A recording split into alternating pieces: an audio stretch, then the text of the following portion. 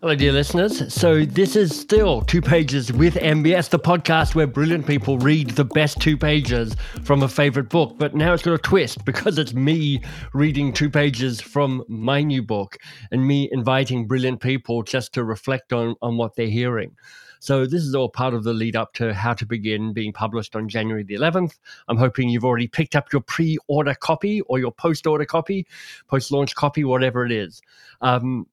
Mark Bowden, we've known each other for, I'm thinking at least 15 years. It's got to be, yeah. I met you where you had a very young son.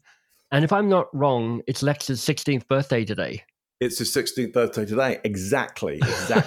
So that is sweet 16. It's hard to believe because I saw him as a incoherent youngster, toddler screaming. Right. Mark and I had both arrived in Toronto. We were both strangers in a strange land. We met at a networking thing.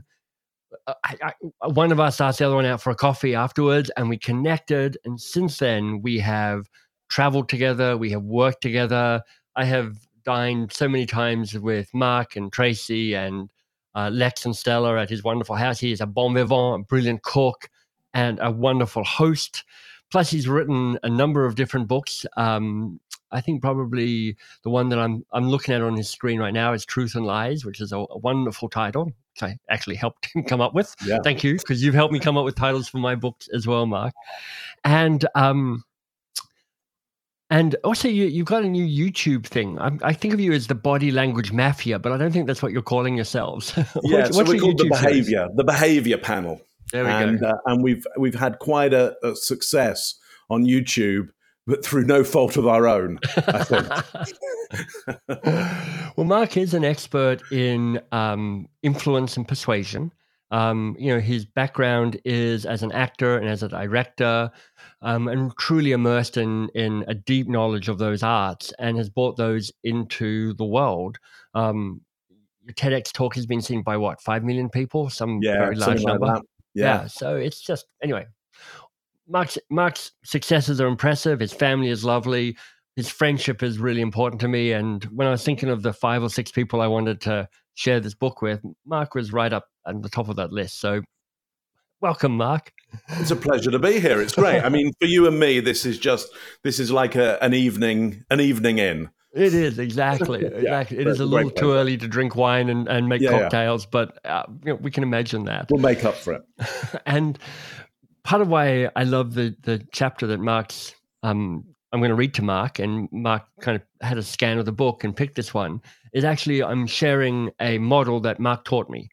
So it's perfect, and I'm as I've given him credit in all the books where I talk about this, but to give him credit on the podcast as well for introducing me to this idea of prizes and punishments. So without further ado, I'm just going to plunge in. I'm going to read these 2 pages, and then you and I can have a chat about it. Fantastic. So, for those of you who listen to my Great Work podcast, which ran for many years, you may recognize Mark's voice because he did the intros and the outros, the kind of voiceover for that podcast. So you can see the pressure I'm under trying to read to Mark Bowden. It's something, but here we go. This is chapter 5 of 9. It's the middle section of the book. The first section of the book is how do you find a worthy goal? How do you define it? How do you draft it? So you've got something that feels real and valid and vivid and thrilling and important and dangerous, daunting. The second section is about how do you fully commit to it? And this is what this chapter comes from. And chapter 5 is entitled Way Up the Status Quo. And the subheading that kicks us off is We Love the Status Quo.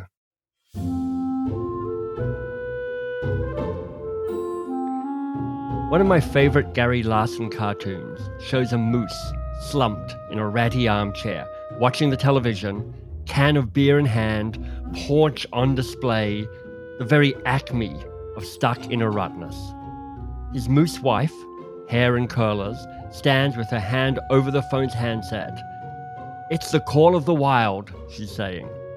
Now, what if, like our moose friend, you chose not to answer the call?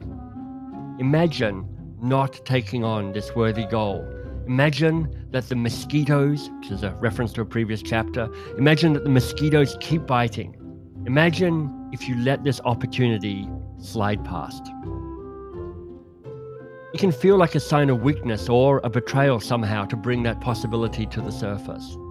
But answering it is absolutely essential for progress. There are very tangible reasons, prizes, for not taking on the worthy goal. We're far more committed to the status quo than we realize. Until you fully understand this commitment, promises that run deep and are often unspoken and unrecognized, it's hard to shift that allegiance.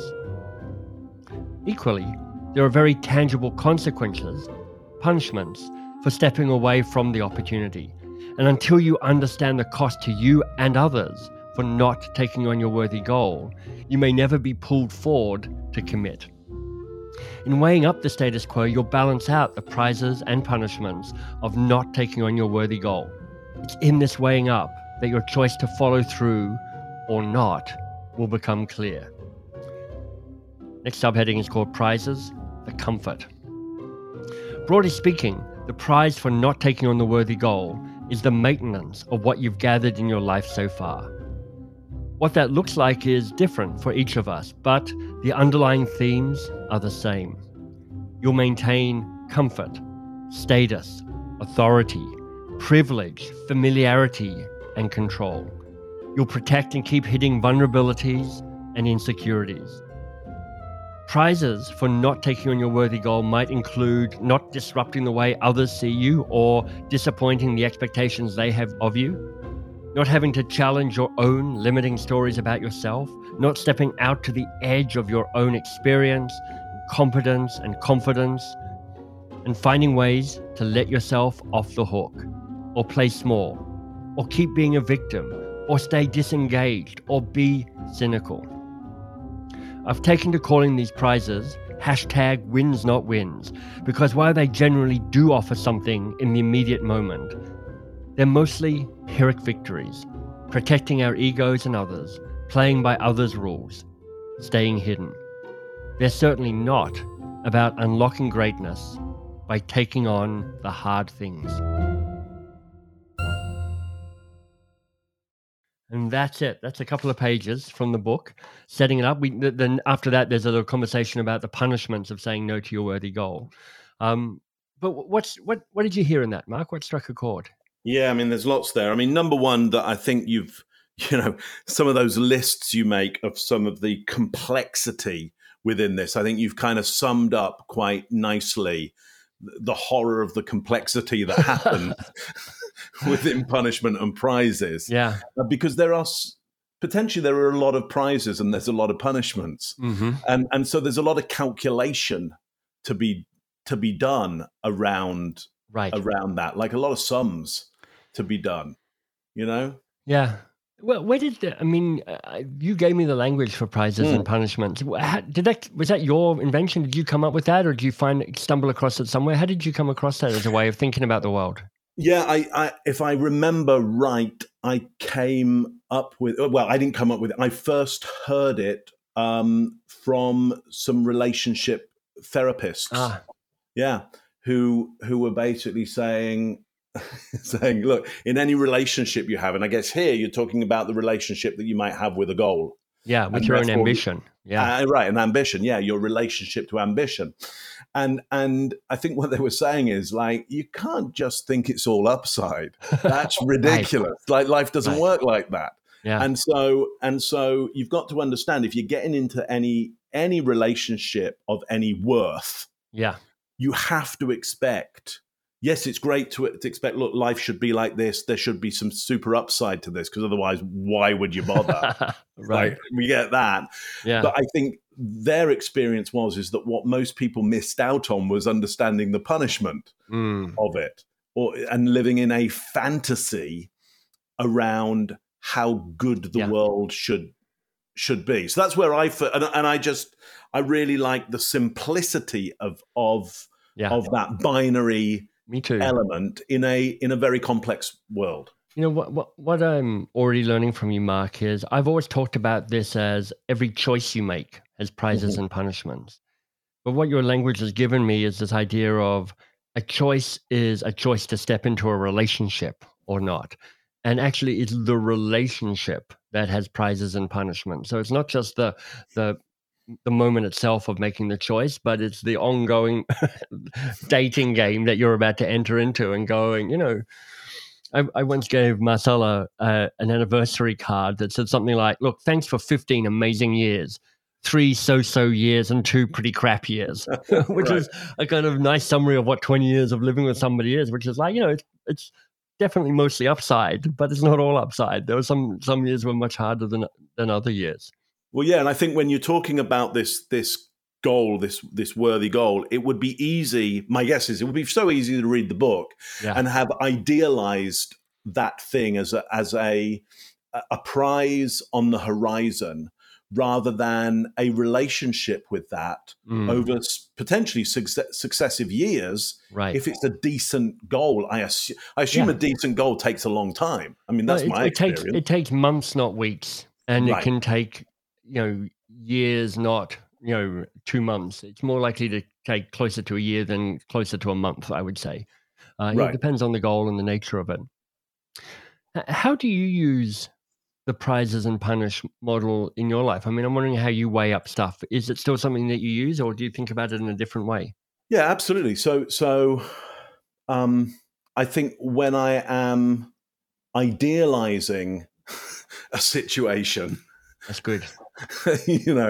I've got to work out, okay, what is the cost to this? Yeah. If I'm idealizing it and it's feeling really, really good, I've got to check out what I think the costs might be to continue with this relationship with a thing. That's really great, Mark. Because what you're bringing up for me is just thinking about, effectively, this is a counteraction to a cognitive bias we have, which is this kind of honeymoon stage of, if you're wired a certain way, just seeing the upside of it. Right. I spoke to a guy yesterday just thinking about a move to set up an office in a new country. And he was like super excited, and his company's super excited. I'm like, you should do some scenario planning about what happens if it takes twice as long and costs twice as much as everybody's thinking, because that will be the reality of it. How will you manage it then? And it's kind of looking at the dark side to get a more holistic understanding of what's going on, a more nuanced way of thinking through it. Well, I know in relationships there are different stages, and people have their different, categorizations. But one of the categories I use is the infatuation stage of where you idealize and you mirror and you get infatuated, and it's super perfect. Yeah. And then the stage after that is the horror that you're in a relationship with a complete alien, and you're not mirroring anymore. You do things which are totally different from each other. Right. And so now you've got to get into that prizes and punishment situation of going, hang on, why was I in this in the first place? And does that outweigh the punishment at the moment? Because I was idealizing at the start that there was zero punishment ever for this prize. So it is a little bit kind of that just weighing up those positives and negatives all the time. That's wonderful. Mark, I love talking to you about the book. Thank you. Your friendship matters a great deal to me, and I appreciate this conversation as well. For all of those who want to find out more about your work, where can they find you in the world? Yeah, just Google me, Mark Bowden or Truth Plane. You'll find me all over the internet. Perfect. And that's Truth Plane, Plane. Yes, that's right. Yeah. Perfect. Mark Bowden, thank you so much. Thanks, Michael. Great speaking with you.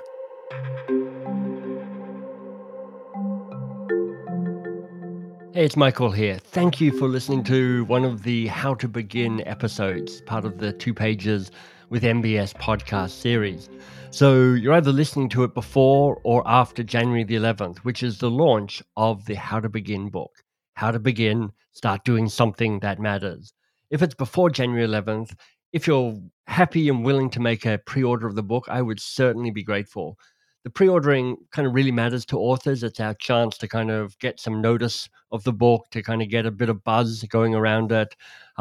It's one of those great gifts that a reader can do, is to pre-order a book for an author. I wrote the book because a line came to me, which is, we unlock our greatness by working on the hard things. And when I think of my own personal growth and the difference I've made in the world and the impact I've had. It's when I've taken on something that feels thrilling and important and daunting. And I wanted to share and write about a process to help others do that.